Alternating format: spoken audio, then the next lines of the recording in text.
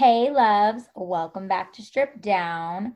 Super excited for my recording today. I'm having one of my favorite guests back on my show today.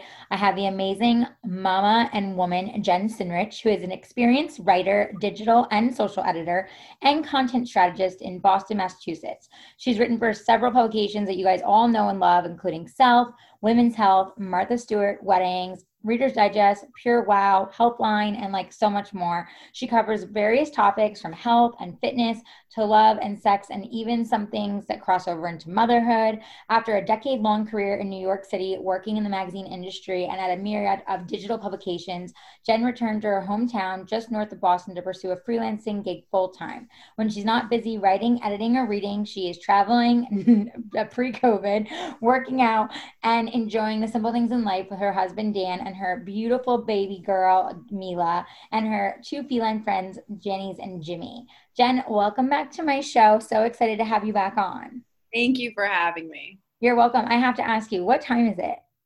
I am not sure what time it is ever at any point. Like I look to the sun and the moon to tell me like I should be sleeping, attempting sleep, waking up. I mean, I'm with you. Yeah, you're just like, what time is it? Am I awake? Am I not awake? I know. So, little backstory for our listeners. Jen and I today went back and forth probably easily 6 times via text message trying to confirm our time for recording. And to Jen's defense, I have baby brain and I forgot that she thought I was still on the West Coast time and I am on the East Coast still visiting with family. And so I kept telling Jen, like, hey, can we just push like a half hour or so? I got to deal with this and deal with that. And she's like, no worries, I'm flexible. I'm flexible. And I was like, okay, great. And then when I was ready, I jumped on and I texted her and I was like, hey, I'm getting on.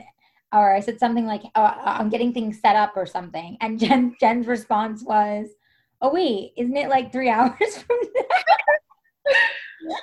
now? And I was like, wait, what? And you were like, wait, what time zone? Wait, what?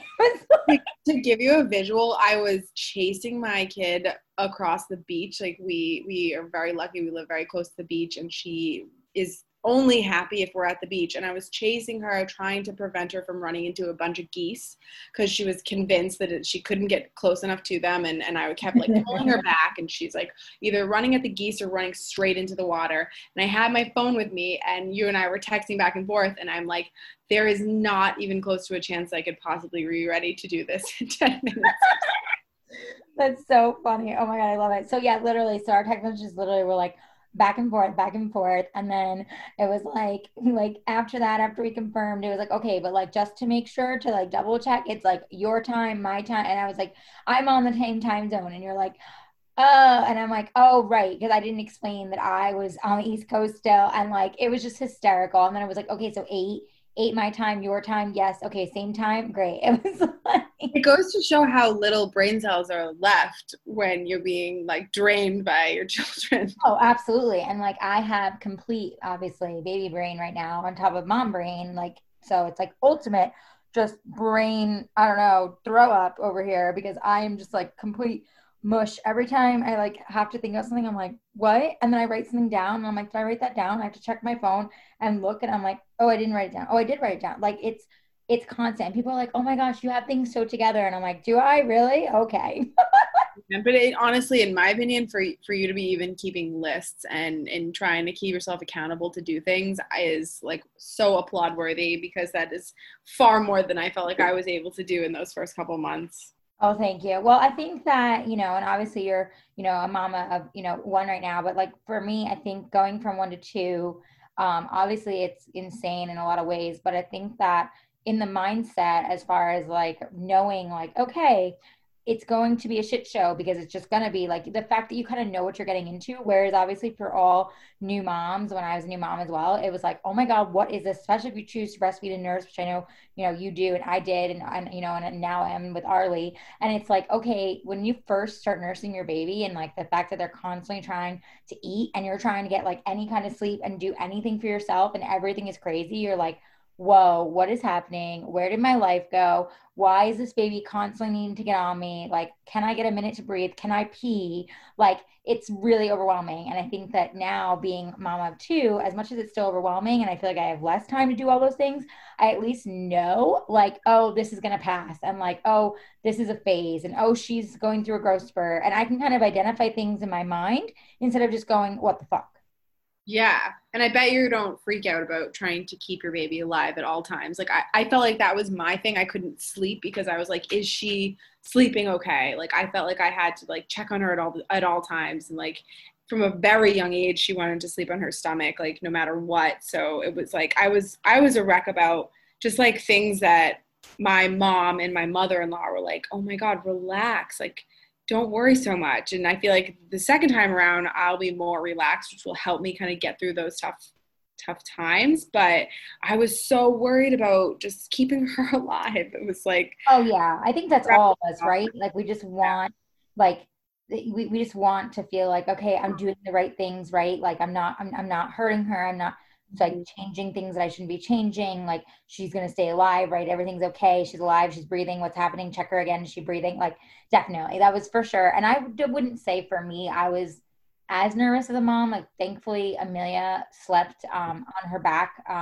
for quite a bit before she turned her stomach. I will say though, as she got older and more of a toddler, I was kind of funny about that. I didn't like that she had flipped on her belly, and it, like when I would look at the monitor, I couldn't see her the same way, and it would freak me out. And then when she wanted to start sleeping with a blanket, that was a whole nother thing for me. And I was like losing my mind. Like every night I would whack Justin in bed and I'd be like, Justin, Justin. And of course I was pregnant, so it freaked me out even more. And so I was like, Justin, Justin, go check her. And he'd be like, she's sleeping. And I'd be like, yeah, but the blanket's over her really yeah. tight and it looks like it's around her. And like, could you please just go check it? Can you go move it? And he'd be like, oh my God. And so he would go in and he would move it, over, in a different spot. And she was fine. But like, in order for me to sleep and in order for him to sleep, so I wasn't whacking him the whole time, he would go and move it. And then at times, like, I wouldn't even like wake him. I would just go in and do it and, reach my huge belly over and, just move it. And I think that it's funny when with your first, obviously you're so like, oh, is this right? Is that right? Oh my God, what am I doing? And I laugh because with Arlie now, like perfect example, like working today, like had it been Amelia, I would have like put her back like in her spot where she sleeps and like gotten everything together and like turned the white noise on. And I like knew I had a bunch of deadlines today and I like needed to like have Arlie like nursing. And I was like, you know what? I'm just gonna leave her on the couch with me. And then she ended up like falling asleep like on my shoulder chest, and that's where she stayed like the whole time I was working. And I would just like switch her right to my boob and put her back on and then put her back and then put her back on my shoulder. And it was just like a constant thing today. And I didn't even think about it. And it was just like, and then I'd lay her on the couch and like run to the bathroom. And like, meanwhile with Amelia, like I would take her into the bathroom, put her on the floor in the bathroom so I could pee. Like it's just funny Yeah. how you definitely your mind changes and you realize like, okay, I'm okay. Like I'm doing the right things. They're fine. They're alive. I'm alive. We're good, and you celebrate that way more than when you have the first where you're like, oh my God, what am I doing wrong? What is happening? So it's definitely, I would say, easier in that sense of like your mind and how you can kind of look at things and understand things. But it's still crazy. Like my friend was saying to me the other day when she called me to FaceTime me, like I had Arlie my boob nursing and Amelia was like jumping on me and she's like, oh my gosh, so like that's how it is, huh? And I was like, oh yeah, like for sure. Amelia wants my attention all the time. She's a toddler. She's busy. She wants to tell me things. Amelia talks constantly. Wonder where she got that from. And it's like so intense, but it's like so cute and such a fun age. But she's wild. She has a ton of energy. Like right now, she's running around with her grandparents because like I'm podcasting and like Arlie's swinging in her little swing because she nursed and she's chill. But it's like constant craziness and everything going on. And and I've kind of had to realize that like when Arlie's crying and Amelia's needing me, unless Arlie really needs me, I kind of give my attention to Amelia first because she's very aware that I'm Yeah. kind of, putting her to the side and ignoring her, so to say. And Arlie doesn't really get it, obviously, because she's just crying as a baby. So, as long as I know she's okay, I let her be for a minute. And I'm like, okay, what, Amelia, tell me? Or, okay, let me read you this book. Like, yes, last night I was sitting on the couch and I was reading a book to Amelia Brown Bear, like one of her favorites, and I had Arlie on my left boob nursing, like, so it's like, Wow. it's just, it's just all the things, but it's really fun, as crazy as it is, and watching their bond grow is really, really cool because Amelia is like just such a good big sister and she wants to help constantly and she just loves Arlie, and I love seeing like how they already have this special bond together, and I think I'm most excited to like see their little sister relationship grow. Oh my gosh, it's such a great age gap. Like it's so nice. I'm very close with my sister, but we're 8 years apart. Wow. Yeah, so I'm the oldest and she's the youngest. My brother's in between, but my mom really like aged us apart. My brother and I are 4.5 years apart, and then my brother and sister are 5 years apart. So yeah, or maybe I did the math wrong. But Mom. basically, there's 8 years between all three of us. Let's put it that way. Got But it. yeah, no, but my sister and I are very close now. But growing up, it wasn't like that sister relationship that I really had always wanted. So I think it's really nice. I always admire when I see sisters that are a couple years apart because there's so much bonding that can you go through the over the stages of life. Oh, yeah, that's amazing. See, I love hearing that about sister bonds because I love my brothers to death and I have two, but I never had a sister. So I always begged my mom, like, have another one. I want a sister. My mom was like, there's no guarantees, Yeah. and I would always be like, but I want a sister. And I remember even like praying when I was little, like, I just want a sister. I just want a sister. So I kind of feel like in a way, my prayers were answered by having my two girls and getting to have that sister bond and, being a mom to them and getting to experience that. So it's really exciting and special to me, but I love hearing that like you had that bond even though you guys were still further in age gap, like just because you guys obviously were girls and you shared in that together and everything. Were you guys always close? No, I mean since we were just such far apart ages. When I was like 18 and graduating high school, my sister was 10. Did the Okay, math at this time. right. Yep. Um, and so and then like I met my husband, but I met him when I was 22, and my sister was like, wow, I'm terrible at math, so this is like a terrible way Okay. to So am I. Are you set kidding up me? the story. But you know what I'm trying to say. I was 22 and my sister was like 14. So it was just there was always this huge divide in terms of our what we were going through in life. And then we became really close when she went to college. And I was in New York City living my life in my 20s, and we got really close. And then when she turned like 21, I was 29. So I went and I partied with her for her 21st birthday. And now, because she was living in New York City after graduating college, but now because of COVID, she's back in my hometown and she's here and she's been here since March. So she's been like so instrumental in helping me with Mila, and more so just being able to experience auntiehood, like being actually close and hands on. So that's been so special and really invaluable for our relationship too. That's so awesome. I love to hear that. Well, has she been around now during the pandemic and with COVID and everything? She has, yeah. It's been so nice having her. But I feel bad for her age group. I mean, everybody's being affected by this in so many ways. But that she just graduated college and like all of her friends are unemployed right now, and they just were starting their careers, and now they're all kind of like back with their parents. A lot of people and just don't have a job, don't know what to do, don't know what the world has in store for them. It's definitely it is weird for everybody, but that like age group is, I feel like they're all feeling especially lost. Definitely. Yeah. So have you been trying to like help her and guide her, I imagine? Yeah, I definitely have. She was interested in fashion, and she was working in a showroom, and she was really enjoying it. But right now, she's kind of considering other options and looking to kind of do real estate potentially. And she's very business minded, so you never know. When things in life happen, they change your direction, and sometimes it's for a reason. So that's kind of how I'm trying to help her mentally Oh, cope. for sure. Yeah, no, that's good advice. I mean, I think everyone is trying to transition in this time, and myself included. Like, I usually do a ton of TV segments, for a Yeah. lot of my work, and that's all on hold. And some of my studios are trying to figure out virtual stuff, but then it's like, how many and what are we doing and how's it looking? And, it's like everyone's trying to figure it out. So it's like, I think so many people are transitioning right now, changing jobs, figuring out things that maybe they wouldn't have tried. So I think that's really good advice for her. And I agree with you, like that age group definitely has it probably harder in the sense of they just started getting going and now they're on pause. Yeah, and I think too. I mean, I felt especially grateful to be in the new parenting phase because a lot of things haven't changed for me in my lifestyle in the sense that I'm not really wasn't going out to bars, I wasn't going out to restaurants, I wasn't socializing so much.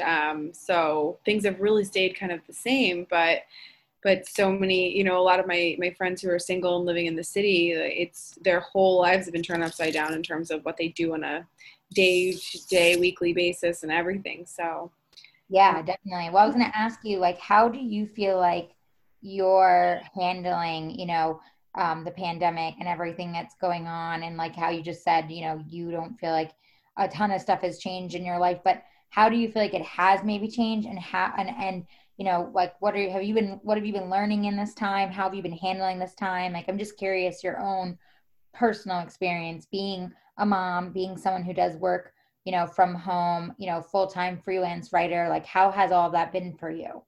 it has been challenging, 100% in certain ways, but what has helped me from the beginning and throughout, is just kind of counting my blessings and thinking about all of the areas that like I just need to be immensely grateful for. Number one, like my health, the health of my family, and my friends and people and around me, but also just like having a roof over my head, having the stability, like my husband still has his job. So many people are losing their jobs left and right, and I've had to take a big step back in terms of my writing career because we haven't had daycare since March, and it's impossible really to get much done with a toddler running around. And I mean, she naps pretty well, and I'll get like some work done in those 2 hours. But other than that, it's hands on chasing her. But really, what's helped me is just kind of counting my blessings and remaining grateful for what I do have, because it's so much, and I do feel very, very lucky to have the support from my friends and family and nearby. So many things, and people are all around the country and the world right now are going through such hardships that it's tough for everyone. So I kind of try to remind myself I'm also not hardly the first parent who's not able to work right now because of the pandemic. So I know I'm in good company in that way. Yeah, no, I think that's great. And, good for you for kind of being able to check in with yourself and count your blessings. I've been doing the same. I think it's really important in this time to do that because it's true. There are so many that are struggling. And I think that, like, as much as we're all on the same, page and wavelengths as far as what we're all going through, as far as what the coronavirus and pandemic and all of that has done for all of us kind of being on pause, obviously everyone's being affected very differently. Yeah. So it's important for those of us that are in situations where, like you said, you have, your husband has his job, and you're able to be there for your daughter even though it's challenging. It's good of you to share that. I feel the same. It's like, Justin, thank God, still has his job, and I'm trying to be, working mom of two, but also still give more to the girls, but then work as much as I can to still bring in a part-time income. And, Right. and it's like, I'll have days where I get really frustrated because I want to be doing more with my career and I want to be pushing myself more, but then I have to like check in with myself like today and be like, okay, you know what? Your brain feels like it's going to explode. You're handling the two girls. You had a baby 7 weeks ago. Like, if you get a few things done today, count that as a win, count your blessings, and like move forward and stop feeling frustrated. But I think it's important for us to check in with ourselves, like you said. So, how do you personally feel like you're able to tap into that gratitude? And like, do you have anything that you'd want to share that you think helps you do that, or how you count your blessings or anything like that? Um, I don't feel necessarily that I have it all mastered. So I'm always looking for suggestions from really any of my mom friends, anyone that I talk to, because there's good days and there's bad days, and some days I feel like are so easy, and I end them and I'm like, wow. When I say easy, it's with a grain of salt, but like so manageable is a better way. And I'm like, this was such a great day, and I feel pretty relaxed. You know, I did a little work, I got this done, I got that done, and Mila was so well tempered, and she didn't, you know, throw her food in my face during 3 meals. But then there's other days where it's like the polar opposite. Today was actually one of them, and I was like tearing my hair out by 6 p.m. But overall, like the way that I kind of calm myself down and just be like, you know, take a deep breath, is one, pour myself a glass of red wine, Yes, and two, really hone in on some kind of hobby. Really, and I noticed that writing has always been my hobby, and then but writing is also my work. So recently I've made an effort to create like a different kind of a hobby that's just something that I can do that's, you know, doesn't have my phone, doesn't have a computer in my face. And so I've been reading, and that's just been my time. And so when I have my book, I make sure that if Mila's awake, that Dan's able to help me with her. If she's sleeping, you know, that he's able to be around to listen to her, so I can go tune out and just focus on my own relaxation, some quiet. That's been really, really helpful for me. I love that, because I've also been realizing, like with everything, that like a lot of my hobbies along with my work, because I love my work, is like continuing to be on social media and continuing to go on my computer and like look things up and look up inspiration from my blog and do this and do that. And as much as it's like so fun to scroll and look at stuff, I don't realize how much I'm like attached to my computer and my phone so much. And I think that that's really good advice of like being able to tune out and find a different type of hobby, because that's something I've been kind of working on myself and trying to figure out like, okay, what else could I be doing? I'm not a sports person. I never have been. You know, like my husband Justin will say to me like, oh, why don't you see if there's something you could do, you know, outside that would make you feel good? And I'm like, I've never been that person. Like, you know, like maybe swimming, but like that's not an option right now because we don't have a pool. And like our club that we belong to, that Justin golfs at, like the pool is open for like, you know, 45 minutes for each person. You know what I mean? Like it's like a, you know, like 2 people at a time, you know, socially distant, like it's not really open. So it's, you know, obviously it's weird times, but I've been trying to find things for myself also. And so I've been meditating a lot, which has been really helping me. And I found a lot of different affirmations I really enjoy. I downloaded a couple of Gabby Bernstein's affirmations and some of her workshops on my phone to listen to. But you know, it's definitely a challenge in the sense of finding different things to tap into just for me. And so I love that like you're sharing it, you're reading. Are you reading anything that you would want to share that's like really interesting, or you feel like has been inspiring, or just like a nice detox? Yeah. Well, so I've read Jessica Simpson's book, Open Book, which Oh, okay. I really loved. I mean, I'm not a huge Jessica Simpson. Now I'm kind of a huge Jessica Simpson fan, but I just heard really wonderful things about the book and her story. And I really enjoyed that book. Right now I'm reading Born a Crime by Trevor Noah. And I think it's just so incredibly eye-opening. It's just about, he's basically, the title is Born a Crime because he was born in apartheid in South Africa. This is actually against the law for him to be born, for his mother who's black and his father who's white to have a child together. So it's a really, really wonderfully written book, and he is just so funny, but he's so smart in the way that he's able to give advice about the human race and just like how we are as people, and in how he puts it in such, he paints a picture of how silly the concept of race really is, and like why society has put us all against each other when we should all be together. Oh, wow. That's so cool. What's it called? Born a Crime. Born a Crime. I'm gonna write that down because I'm like, I want to check that out. I've been trying to find books to get into myself. And I also heard Jessica Simpson's book was really good. Maybe I should check it out. I've never been a huge Jessica Simpson fan myself either, but now it makes me feel like you don't have to be if you like the book. Yeah, and I mean, I also found that a lot of times, I think, especially being a writer, I know that celebrities do have ghostwriters, obviously, but in reading her book, it resonated so much with her Instagram posts and the language that she uses. And she's a really wonderful writer on her Instagram. And it was the same exact voice throughout the book. So I felt like very strongly that, she wrote this. She had a big hand in creating this story word by word. So I really enjoyed that part about it as well. That's so cool. I love it. Well, and so Mila's 15 months now, right? Yes. So what would you say now that she's 15 months now, you're past a year, of being a mom and everything and being like, brand new to this. Obviously you're still very new, but like, being brand new to the whole thing of motherhood. In your opinion, from when you had her to now 15 months, what do you feel like has been the most challenging in, those chapters? Like, what do you feel like has been the time where you're like, oh my gosh, this has been the hardest so far out of all the time you've had with her?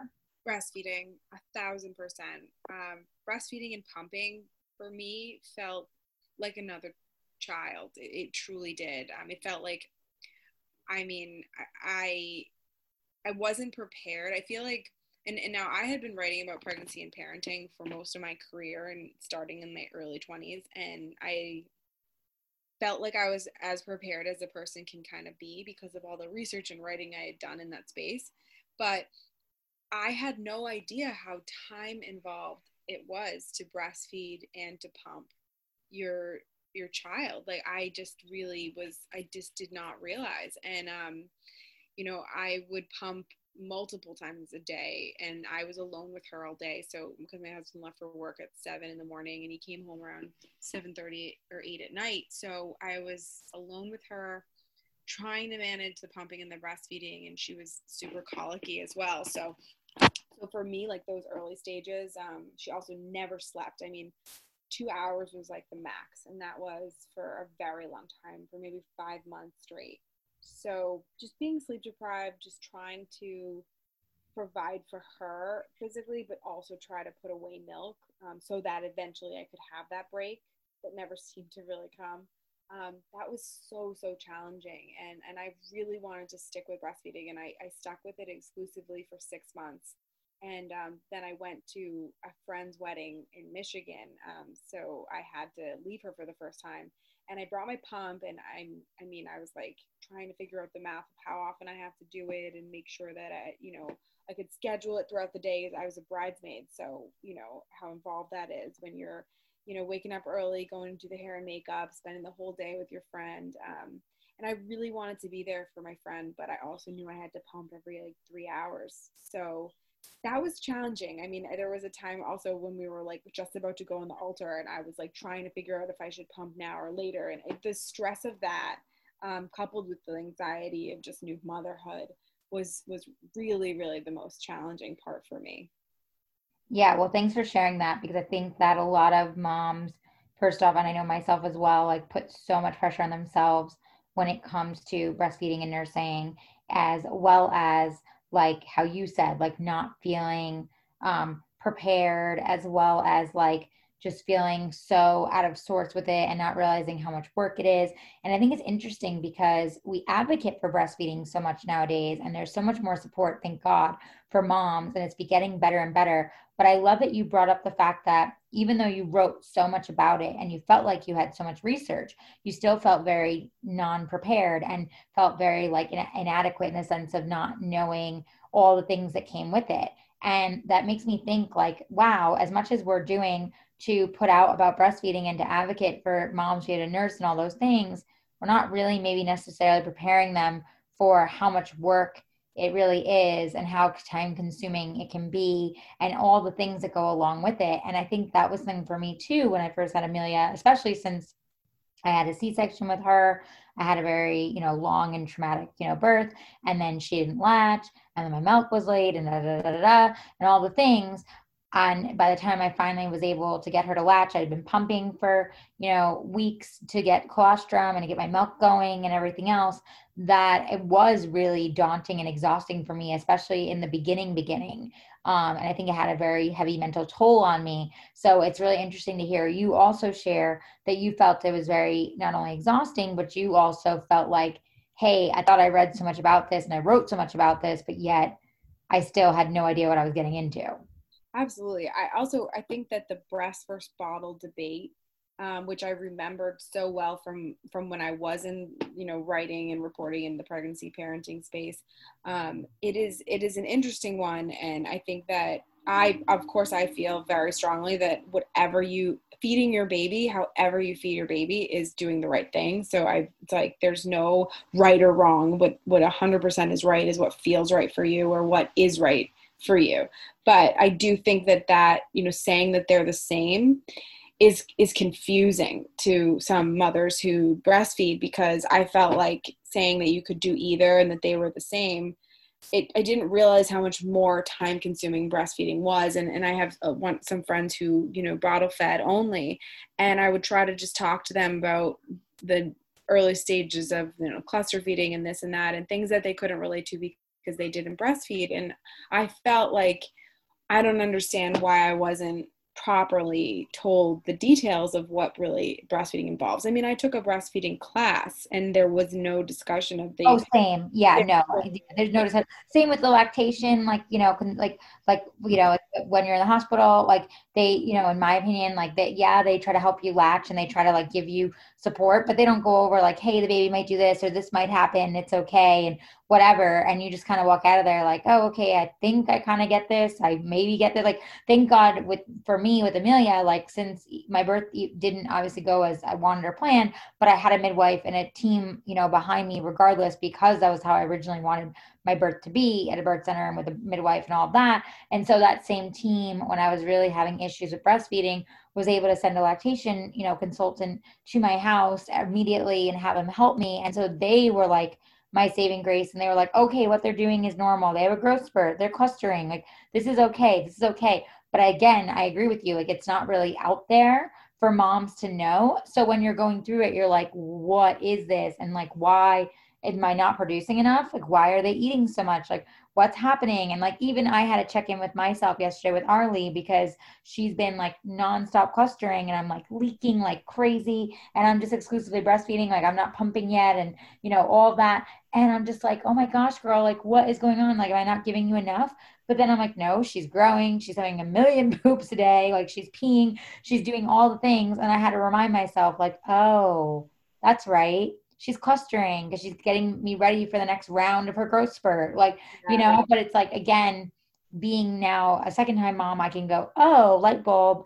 Right. This is what they do. So I agree with you. There's a lot of like like, there's a gap, I guess, like a void of like some information that just doesn't get to moms. Yes, absolutely. It's kind of almost like what you don't want to talk about in a way. I Yeah. also think it's interesting because I heard so many birth stories that were horrifying. Like, I was petrified to give birth because everyone I talked to before I even got pregnant was like, oh boy, get ready for that. That's gonna be, like awful. And I went into it just being like, I don't know if I'm gonna come out of this. Like, it's gonna be the worst case scenario. I had some friends that gave birth a couple months before me, and they all had pretty horrific stories. And I'm not saying that they shouldn't be honest with what they experienced, but it isn't all so scary either. So I felt like overly informed in the labor and delivery category, but very underinformed in when it came to breastfeeding. Yeah. Well, and I love that you said too, it's kind of like what people don't want to talk about. And I agree with you. And like, obviously that's partially why I started this podcast, was like, let's just have a real and raw conversation about what this all is, because I feel like there's not enough of that. And, it's true with birth too. It's kind of sad that it really is like so many scary stories and traumatic. And not to say like that some births aren't like that. Obviously my first with Amelia was, but then my birth with Arlie was like as intense as it was beautiful. And again, I was able, I think because it was my second time giving birth and I was way more aware of what it was, I was able to step into that space and say, okay, I know what this is. These contractions are going to get more intense. This is going to get me closer to having my baby. And I was able to really be in that space to be able to navigate and to, be able to handle what was happening, instead of being so, oh my God, what's happening? What is this? What is this feeling? And being petrified also by so many things I had heard as well. And so it's like, I think it's important to share that and say, like, there's so many things people just don't necessarily want to talk about, but and sometimes they only want to talk about things that like scare the other mom. I don't know why that is, but I've noticed that too. Like, it's like, oh, let me just tell you these horrible stories. And it's like, well, no, let's not do that, because like they're not even a mom yet. And now like they already have that going into like their whole situation. Like, why don't you can be real about it, but why don't you like break it down and explain like, hey, it's going to be this, but then like, it's no big deal. Like, I don't know. I just think a lot of times, again, like when we read, articles and we read different things, it's like it gives like the sugar coating and just a little bit of information. And then when you go to like another mom, then they're telling you like this horrifying story. And then you're like, wow, okay, where's the middle where I can just kind of get the information, understand what's going on, feel like I'm somewhat in the know, but like obviously know it's going to be my own experience no matter what. Yeah, absolutely. Definitely. So it's funny, like it's like that's why I love having these conversations with moms, because I just think the more we share, the more we like openly talk, the more each of us become like more educated, feel less alone, understand we're all like in the same boat in that sense of just motherhood, and like we're all navigating this the best way we know how. And obviously, like you said, however you choose is the right way for you Mm-hmm. you know Oh, yeah. I definitely think that navigating motherhood is so much about checking in with yourself and making sure that you're in a good place. Like, because you can overdo it in so many areas so fast. Like, you can be so depleted at the end of the day, and especially in those first few months, that you need to make sure that you ask for the help that you need. If you're able to have any help at all, ask for it. Like, explain, communicate what it is your needs are, because I struggle with that. I'm kind of like I can do everything myself kind of a person, and I really tried to do that in the beginning, and my husband felt very helpless, and my mom felt very helpless. Like, she was around, and I felt like I needed so much help and nobody was helping me, but I didn't even realize that I wasn't asking for it. I was acting like I wanted to do it myself, and I wasn't really explaining what I needed. So I feel like it's so important to be in touch with what your needs are. And even if you think you can do something yourself, but you're not, you think you need the break, like, take the break. Always take the break. I think that's such good advice. How did you realize that you weren't really asking for help and communicating, and like realize that you were kind of trying to do it all even though you couldn't? Like, how did you have that moment, and like how did you readjust that situation? I think there were just a few crying sessions where I was just like, so I had nothing left to give. Not so much like I felt like I had everything to give to my daughter, but I had nothing left to give to myself. I had nothing left for my husband. Like, when he got home at the end of the day, I was just like, I couldn't even, I was just almost upset with him, just because I felt like he couldn't help me. And there wasn't anything more that he could do, because he had to be away the time frame that he had to be away. He's a long commute. He was working, and there was just many situations where I was like, this is just not okay. Like, I need to ask for the help if I need it. And so I started to kind of switch that up. And my mom works as well. Like, she wasn't around to really help me during the day in the way that I wish like she was able to, but she was just very, very busy, and she helps in so many other ways. And sometimes she would be available to help me when I like didn't even really need her to be available. And I kind of needed to say, these are the times where I need you. These are and fitting in things for myself. Like, if I wanted a break, like having her come over and say, between this hour and this hour, I need you to watch Mila so that I can take a shower, Yeah. without a screaming child, in the background, or the anxiety of my baby being hungry. And like, I just need just 10 minutes to just take a shower. I mean, so little things like that. But if you don't ask for it, a lot of times I've only realized this in motherhood, that you really do have to ask for what you need, because people really want to help you, but they just don't always know how. Right, exactly. Well, and I think that's a real, speaking of, Amelia walked in the room. She's like, Mama, and I'm putting my finger up like, shh, shh, I'm podcasting. I'll be right there. I'll be right there a minute. You want to say hi? Okay. Say hi. You can't see, just say hi. Real mom life.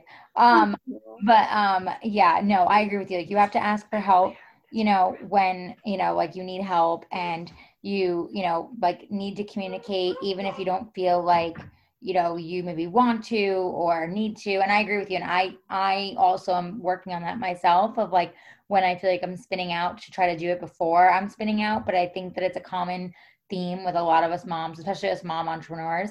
We like to almost get to like our breaking point and then we cry and then we ask for help instead of stopping us before we get to the breaking point.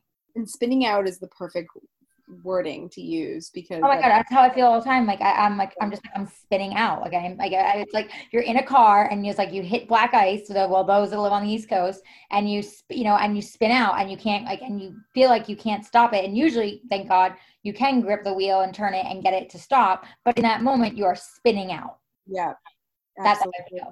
Like that's literally how my brain feels. But it's like it's a hard one to describe, I think. But yeah, something along like that is where my brain is. And it's nice to know that's how like you feel like as well. Because again, I think the more we have these conversations, the more you realize like, oh, that mom also feels crazy too, even though she may look like she has her shit together. Absolutely. And I feel like there's so much that you just don't understand until you go through it. And people can tell you that and you're like, oh yeah, okay, sure. But it is so true. I remember one, my husband's cousin, his wife told me her daughter was born like a year before Mila. And last summer we all went out in Long Island, we were visiting and we all got together, and her daughter was just over 1, like probably around the same age that Mila is now, 15 months. And Mila was 3 months old and we were, in the thick of it. And I was breastfeeding, not sleeping. We were visiting his family. His mom wasn't there. So I was basically, just doing everything on my own. And because his mom is so helpful whenever we visit, but she was actually not there that weekend. And she looked at me and she just said, I finally feel like myself again. And it took me a full year. And I remember just being like, what does that mean? Like how I don't feel like myself now, but there's no way like I have to go through a whole year of not feeling like myself. And I remember that crystal clear. And around Mila's first birthday, I started to like really start feeling like myself again. And I feel like that's another thing that people don't talk about, is because for some reason it's like society is just, you pop a baby out and a couple weeks later you start feeling like yourself again. And I just, with all of the moms that I've talked to, all my friends that have gone through it, I mean, it really takes a while to start feeling like yourself again, feeling like you're back to who you are, you feel like who you are, physically, mentally, emotionally, and you have a wonderful child as well. Like it's like you're finally becoming two separate beings. Yes. Oh my God, that is so well said. And I think like any mom can agree with that. And you're right. It's true. It's like you can't understand it until you're in it. And then when you're in it, you're like, oh my God, this is what this is. Like it's like, but you don't necessarily even remember the conversations you had with other moms beforehand because you're just so in the trenches. You're so in the thick of it. Like it's just like wild. And it's true. Like you really do like kind of lose yourself. And it's interesting to me when I talk to other moms, some moms say to me, oh, I really didn't lose myself at all. I think to myself, wow, well, you must be like super strong in who you are to like not lose yourself at all. Because in my opinion, like pretty much every mom of my group that I've talked to, like they've all had a moment where they felt like they've lost themselves in some way, shape, or form. And I feel like that's normal for a lot because you do go through so much and there are so many changes, and you're right, society does expect you to come right back and be ready to go. I mean, even me, like I took off maybe 3-4 weeks after having Arlie, and then I was like, okay, I have to answer this email and I have to post this and I have to do this, and I didn't really give myself like a real break and a real quote unquote maternity leave. And I love what I do, so I'm very grateful for that. But same in my mind, I'm like, oh, I got to get back to it. I got to do this. I got to do that. And you're right. Society totally makes you feel like, oh, I just got to get back to it. Like I just popped a baby out. Let's go. Yes. And it almost makes you feel like you're missing out on something. Whereas, I mean, that's how I'm saying I felt. Like just like you, I didn't take a maternity leave. I just was like, I'll just scale things down. I'll do a little bit less than I did before. And I did that. And so I was working pretty much like 30, like I was doing like 3/4 of the amount of work that I normally did, like 2 weeks after giving birth and dealing with everything, I was just back at it. And I don't necessarily regret that because similar to you, I do love what I do. So it was almost like I wanted to work. It was like something that I wanted desperately. Like I would rather have worked than like take a bath at certain points, believe it or not, because it just made me feel like myself again. Um, but you're expected to, I feel like society looks at you like you're expected to, as opposed to where I feel like the society should like nourish mothers. So they should tell mothers to relax. They should encourage mothers to take the time they need and whatever breaks they need and peace of mind that they can possibly have. Whereas it's more just like, okay, like life resumes, but life really doesn't resume for a long time in terms of what's normal for you. Yes, exactly. Oh my gosh, I agree so much. Like so much. And I think that's such a, good thing to say for moms to hear because it's like it's true. Like it takes a while. And obviously like we're still, even though, we've had our babes for a little bit, like we're still technically new moms. Like we haven't been moms that long. And it's like it does take a while. Like even moms I've talked to who have teenagers, they're like, newsflash, it's still crazy, like it's like for most moms I talk to, they're like, it doesn't matter what phase you're in, like it always feels like you're trying to constantly keep up, things get crazier, and you are constantly going like, oh my gosh, am I doing enough? Because that seems to kind of be the theme of motherhood. Like you're always obviously trying to do for everyone else and you forget to do for yourself. And I love that you said like you had to check in with yourself and say, okay, I give and give and give to Mila, but I can barely give to me or my husband. And like, I need to be able to give to others and myself. And I agree with you. Like this time around really, really put the intention in myself to focus on my postpartum way more than I did with Amelia. With Amelia, it was all about like the pregnancy and, all the stuff that went on with that and all that excitement. And then when she was born, obviously it was just all about her.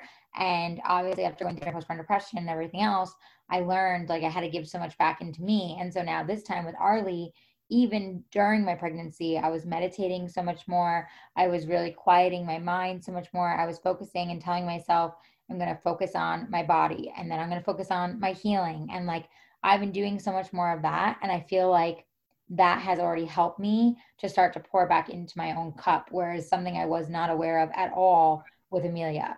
That's so great and so important to do.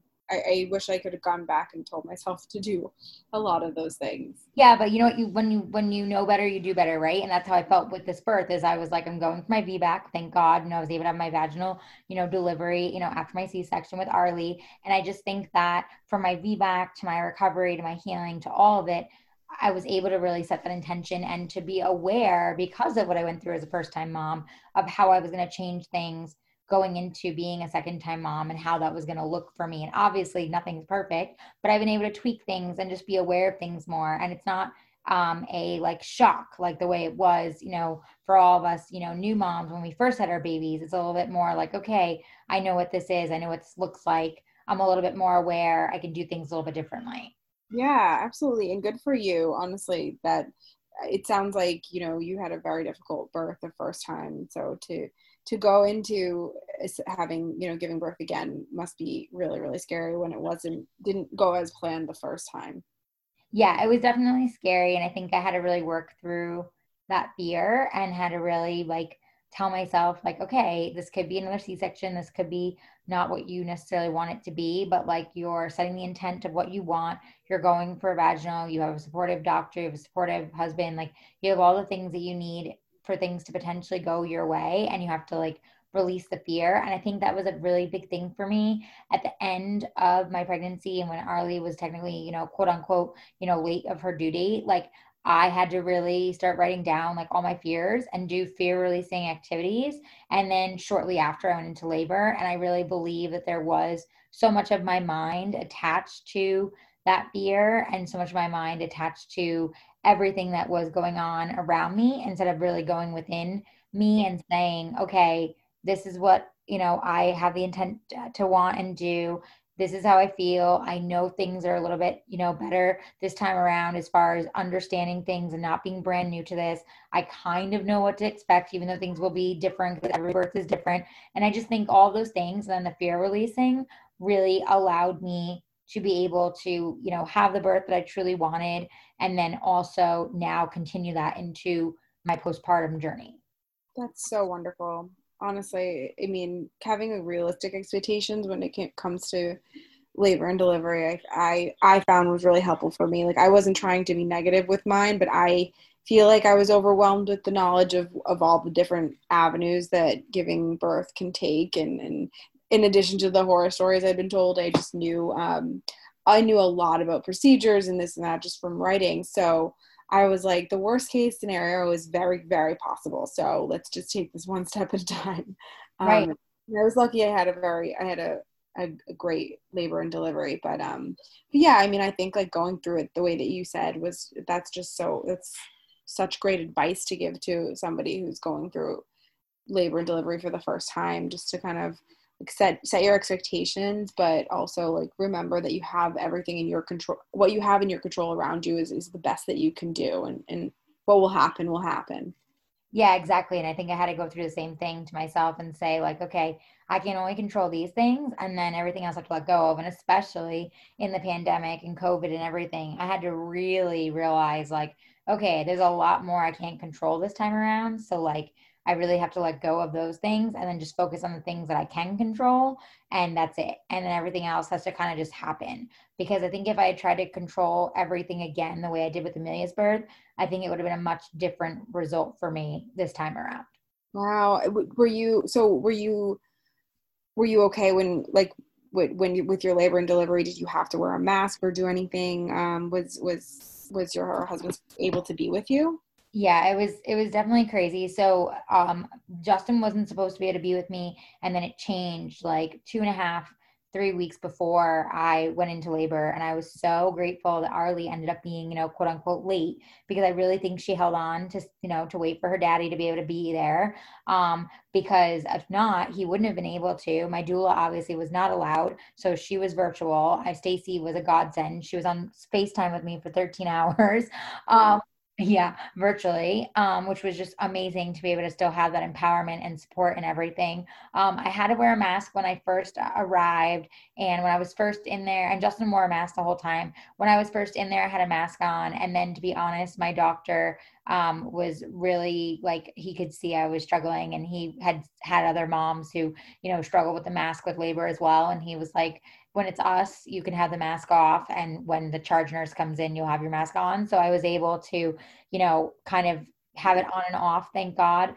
And when it came to the actual pushing Arlie out and everything, I was able not to have it on, which I was really grateful for because I was really doing deep breathing at that point, and I imagine it would have been a lot harder with that. But it was definitely just a very weird time and feeling, obviously, knowing what was going on in the world, and then being in a hospital where that is there somewhere, and then being in your room and asking for a walking epidural and being told no because of COVID, because they didn't want walking and sharing and this and that, and me finally getting my walking epidural, thank God, because that was so helpful for me. But I just wasn't allowed to obviously walk around anywhere. I was only allowed to be like in the circle of my room.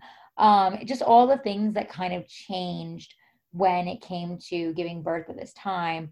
I was grateful though, I will say, once I got my VBAC and everything was good with me and Arlie, we were able to go home after 24 hours because they try to discharge moms very quickly to get them home during this time so that they're not susceptible and Mhm. everybody's healthy and goes home. And as much as it was weird to not stay in the hospital, it was kind of really nice and beautiful to be able to go home, especially because we missed Amelia. We wanted Amelia to meet her baby sister. She couldn't come to the hospital, which obviously I had envisioned the whole time her coming to meet her baby sister, and that was not the case. Obviously, same with like no family or anything meeting her. So it was very strange in that sense, but it was also really beautiful in the sense that I got to go home. I got to heal in my own bed, in my own bubble with just Justin and Amelia. And we got to bond and really form as a family of four because nobody else was around. Yeah, that is really nice. How many nights were you there with Amelia? Um, with Amelia for my C-section, I was Yeah. there for 6 days.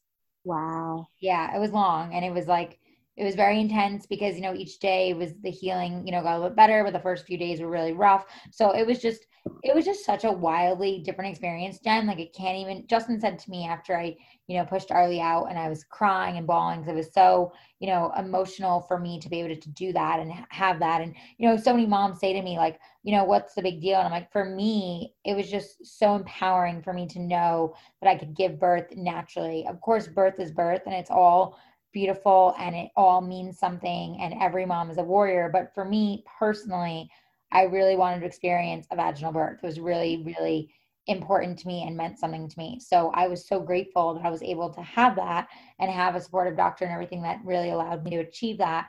And so when that happened and, I pushed her out and I was in shock and it was surreal, Justin turned to me and I was just bawling and crying and smiling and just literally like just in awe that it actually happened. And we got rolled into postpartum, into the postpartum unit. And he looked at me and he goes, "Wow, like you're on cloud nine." And I was like, I am just on cloud nine. Like I'm so fucking happy. I'm so like relieved emotionally, mentally, like physically, everything that I felt, even though of course it was still very painful and I had a secondary tear and all these things. I didn't care because I achieved what I wanted. You know what I mean? Yeah, good for you. That's like I can't imagine the difficulties that might be involved when you had a C-section with your first. Yeah, it was definitely intense. I think the recovery for me was the hardest because I had chosen a natural labor and chosen, a birth center and all the things that I wanted originally with Amelia and then been transferred. The fact that I had labored, for 30 hours natural and then, continued to labor at the hospital and wound up in a C-section at 42 hours. I think that obviously doing so much of that work and then mentally how much I felt like destroyed because of how much work I put in, how much I had envisioned and really quote unquote planned and wanted. And then all my plans went out the window. I think that was the hardest part was realizing like every plan didn't go to plan. And then the recovery of that from the physical work of doing all of that was just so hard on me and my body that it took me, a few weeks to even be able to get out of bed. And I think that was the hardest was being bedridden and not being able to do anything. I felt like truly helpless in being a new mom and being able to do anything with Amelia other than breastfeed her. Mhm. And even in the beginning, I couldn't even breastfeed her. It was, pumping to be able to breastfeed, so it was like, I just think it was just so different this time around with Arlie. Like, I pushed her out. They put her on my chest. She latched within like 30 seconds. I mean, it was just like, wow. I just felt like I was in a dream the whole time. I was like, this really happening? Is this Oh, like it was magical. Honestly, as intense as it was and, hardcore as it was, it really was magical. And I was just so grateful that I was able to experience that and have that, and be able to understand it and everything and experience it. So it was just, yeah, honestly, still talking about it, like I get choked up and teary eyed because it's just like, I still don't believe it happened. oh, Yeah, it's wild, man. Motherhood is so wild. Like, so I fun. if you told me I'd be crying over like being able to push a baby out of my vagina, like, it's just like, I you know what? know, but it's really like no, it is such a powerful experience. It I is. It is so powerful. Like, don't you feel like you're so different from when before you had Mila?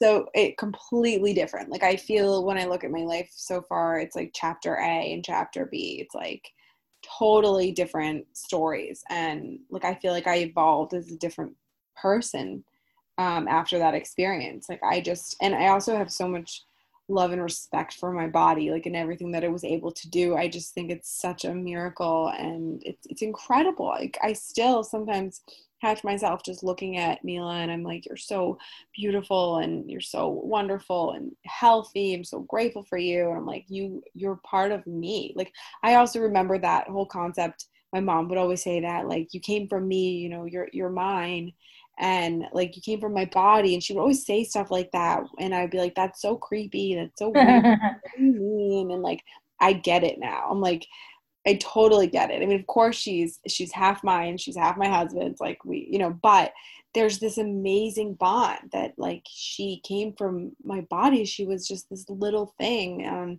a little flicker of light on an ultrasound, and this little bond that we shared for 9 months while she was growing inside me. And now she's this like human, running She's around. so cute. Yeah, thank you. It's just amazing. It is truly the miracle of life. I love that. I think that's so like beautiful. Well, and do you feel like obviously since you said you had to take a step back with like your writing that like as much as it's obviously hard right now with everything going on, do you feel like you're getting to spend so much more time with her too? Oh my God, so much more time. That's why I have a hard, some of my friends that are also writers, like I've been talking to them a bit about how it's definitely a tough time. Budgets are slashed left and right. I mean, we're hardly the only industry being affected, but it's definitely a tough time. But at the same time, I feel like I cannot find, I can't sit there and like wallow or be upset about that because I have so much that I need to focus on here. And it is just such a silver lining. And I mean, it doesn't hurt that it's the summer and the weather's nice and, like, she's loving being outside and she just started, running around. And she's been walking for like 3 months now, but she's really running now and she loves the grass and the sand. And it's just so amazing to watch her enjoy and savor life. And I feel lucky that I have the time to be there and watch her do it. Yeah, I love that. And I love how you said she savors life because don't you feel like when I even see the awe that Amelia has for things, I'm like, wow, like my inner child kicks in and I'm like, wow, that used to amaze me too. Like now I take for granted that I see like birds, eating out of a bird feeder, but Amelia is like obsessed here at, her grandparents' house. Like they have, this bird feeder and all these birds come flying to it, but blue jays, like doves, red cardinals, like all these different birds. And she is just amazed by them. Every day she wants to feed the birds and she wants to look at the window and watch the birds. And it's like, I think about it and I'm like, wow, look at how she's amazed by that. Like, remember Mhm. when I was a child and I was amazed by that? Like it's so interesting how they do tap into our inner child and make us realize like, wow, like look at, like you said, like that, zest for life and like that excitement and savoring everything that they're getting to really become experienced with. Yeah.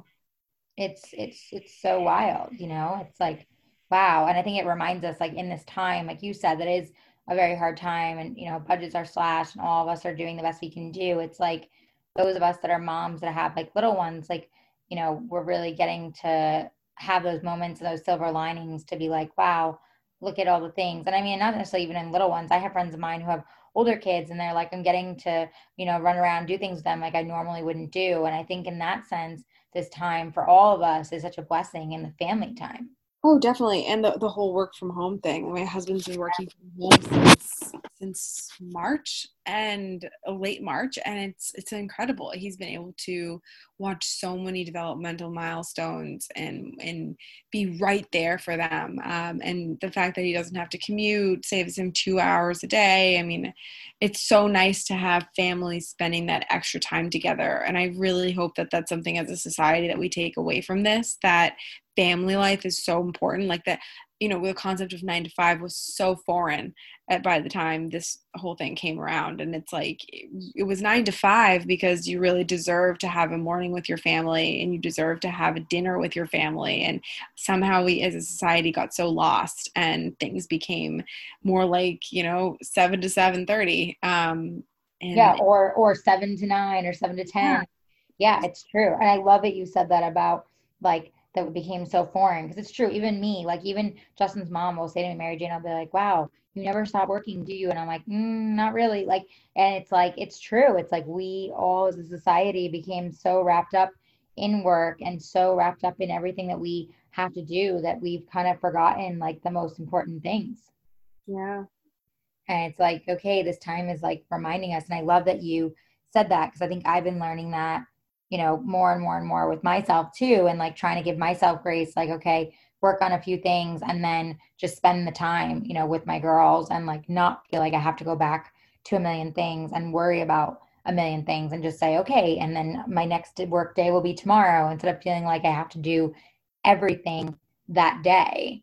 Mhm. Um, and like, I was going to ask you, how do you feel like, like as this, obviously things are kind of opening up, they're trying to figure things out. Like, how are you feeling about with work and with all of this and everything happening, like, do you have any thoughts as far as like how you're going to continue forward as far as yourself personally is concerned, or like your family is concerned? Like, is this going to shift things, for you guys in the future, or do you think you'll go back to, your normal routines? Like how do you feel about it? I feel very lost in terms of guidance in that respect. I feel like it's, coming from the top down, and I think a lot of people feel that way. Just, as a country, we're all lost. Like, we don't really feel like we're having clear guidelines as far as what we're supposed to do. And I feel so Totally. strongly for parents that have to put their kids back in school right now, to think about doing that in just a little over a month, because that is frightening. And not having any clear guidelines on that, and in school and faculty members just feeling being put at risk. So I feel really lucky that I only have to think about one, young child right now who's not in school. I mean, I'm keeping her out of daycare. The daycare did resume a couple weeks ago, and they're doing it in tiers and in certain times, and all of these guidelines and safety precautions. And I think it's amazing that they're doing that, and really wonderful, because I know that a lot of parents really, really need to put their kids in daycare right now, and get back and resume some kind of work-life balance. And so my plan so far is to keep doing what we've been doing the last couple months, see how things pan out. And eventually I would love to be able to put her back in daycare, not only so that I could have time to work, but also because I think it's just wonderful for young children to be able to be around other young children. Like, I worry a lot about what this is teaching her as a toddler, understanding what it means to hug people and greet people, and not being able to do that, and not having seen children her age, like the way that she was when, before this all happened. All my friends have kids around here, and we were getting together with our babies a lot. And I think that exposure was wonderful. So not having that's been tough. So I'm having a hard time figuring out how best to navigate moving forward. We're kind of seeing friends only recently, and we're doing so kind of in a socially distanced way. We don't really know how else to do that, but to think about having to do that until some form of vaccine is available seems unattainable. So, For sure. Yeah, I think everyone's, and honestly, and I personally, in my opinion, don't even think the vaccine is going to be a huge thing, because think about, like, we have the flu vaccine and we still get flu. So, it's like, I don't think it's, in my opinion, going to erase everything the way people think it's going to. I think it's part of life, and we're going to have to somewhat live with this um, virus, and figure things out, and figure out ways to work around it as a society, and just be more cautious in the sense of washing hands like you did before with germs, but really being aware, and, being a little bit more courteous and mindful, and, that kind of thing, in my opinion. But I think that you make a good point as far as like you're starting to branch out and see some friends socially distance. I think that's all we can do, right? Is like we have to do what we feel is right for us, and try to figure out how to slowly open up our bubbles, if you will, and start to see our friends and family and whoever we feel comfortable seeing, that we know we feel has been quarantined, and all those things. And that's kind of like what we're kind of navigating too, is like we came, we made the decision to get on a plane and be very safe about it, and, wear masks, and, wash everything down, and social distance and all that, and then get to my husband's parents' house, and then quarantine here when we first got here, and spend time with them, and then went out, still locally, and just like went and saw the sights and things, but still very distanced and everything. And then saw a little bit more of his family, but again, outside, and opened up the bubble in that sense, but knew where everybody was, and quarantined, and just been kind of taking it step by step. yeah, that's definitely, I mean, I think that's the best that you can do. And otherwise you're going to be stuck in the house, and Yep. feel, totally apart from everybody. So that, I mean, I'm just, in hearing what you said, I'm taking a lot of pointers from you for sure. Yeah, and same here. And I just think it's like we're gonna have to just figure it out, the best we can. And again, I think you go back to your mother intuition, right? We all have that, and we all know what we feel for our own, children or child. And we have to just go with that and go with what feels right for our families. And I think that the best thing in this time is like nobody's right or wrong. We're all doing the best we can do with the little information that we know, because we really don't know what we don't know. Even people high up don't really know, because no one really knows what this is. So until we do, it's kind of like we just have to all do our best. And I think the biggest thing for me is like when I see people shaming each other online, I'm like, okay, this mom wants to send her kid back because she needs to work and they need an income and they need to do what they need to do. And this mom doesn't feel comfortable and she has an immune compromised child at home. So she's not sending her kid back. And like, why is she wrong and the other one's right? Like nobody's right or wrong right now. Everyone's doing, like you said, the best they can do and making their decisions that make sense for them. Yep, 100%. And just like you said, starting to see your friends again that you had spent so much time with, your babies, and now you guys are socially distanced and seeing each other and opening that bubble and, seeing how that goes. And I think that's all we can really do, and just keep living our lives. Cause like you said, we can't just sit in our homes and just be locked at home. Yeah. It's a very, very weird time for all of us. But I think that in my opinion, the best way to navigate it is to do what's best for you and your family, while still, of course, being aware of others and being respectful and everything, with the guidelines and everything. But as far as your own decisions are concerned, you do what's right for your family and what you feel is what makes you feel safe. Definitely. you know well, thanks so much, Jen, for being so open and always like real and raw about everything you share in your own journey with motherhood. Is there anything else that you would want to share with us before I let you go? Anything else you want to share about Mila that might be new and exciting, in her milestones, or just anything at all in motherhood before we close this out? I just want to say to all of the moms out there, you're doing amazing. You are killing it. Even on the days where you don't feel like you are, even on the days where you feel like you've hit rock bottom, you are killing it. You're working your ass off for your family, and just keep on keeping on, because these are definitely really tough times to be a mom, no matter how old your children are, no matter how many children you have. Nobody prepared us to parent in a pandemic, so you're So doing true. great. So true. That is so true. Nobody prepared anyone to parent in a pandemic. Parenting is hard as is. And then you add this and you're like, Thank you hey. so much for having me. It's always so much fun talking to you, Allie, and to hear how great you're doing with your girls. I'm so happy for you. Oh, thanks, Jen. Well, I always appreciate how much, you share and how open you are, especially because, you are such a talented writer, and everything that you do in your own career. I think it's really inspiring, for other moms to hear that, like, at the end of the day, you're still, another mom, just like the rest of us. And, you're willing to share all that. And I just think that that's beautiful. And, that's why I love having you on and love having you share your stories and your realness, because you're always so real. So thank you, for that. And tell us where, of course, that they can find you and all that good stuff. Yeah, thank you so much, Allie. You can find me at Jen Sinrich. Jensinrich.com is just my website with all my clips, and I update that every day with new stories. But also my Instagram handle is Jen Sinrich, JenSinrich. So you can find me there as well. Yes, and go follow her. You'll see all her beautiful pictures of Mila, and you'll see some of her amazing writing that she does and everything else. Jen's really good about kind of mixing it up for you to see it all. And I will also link in the show notes her recent article she did with Healthline. I actually got to have an opportunity to contribute to, and it is all about nursing and making it a little easier for mom and breastfeeding, which is something we obviously heavily talked about today. So I will link that to Jen in the show notes. Thank you so much. Thank you, love. Have a good one and stay safe. Until next time, guys. Cheers. Bye.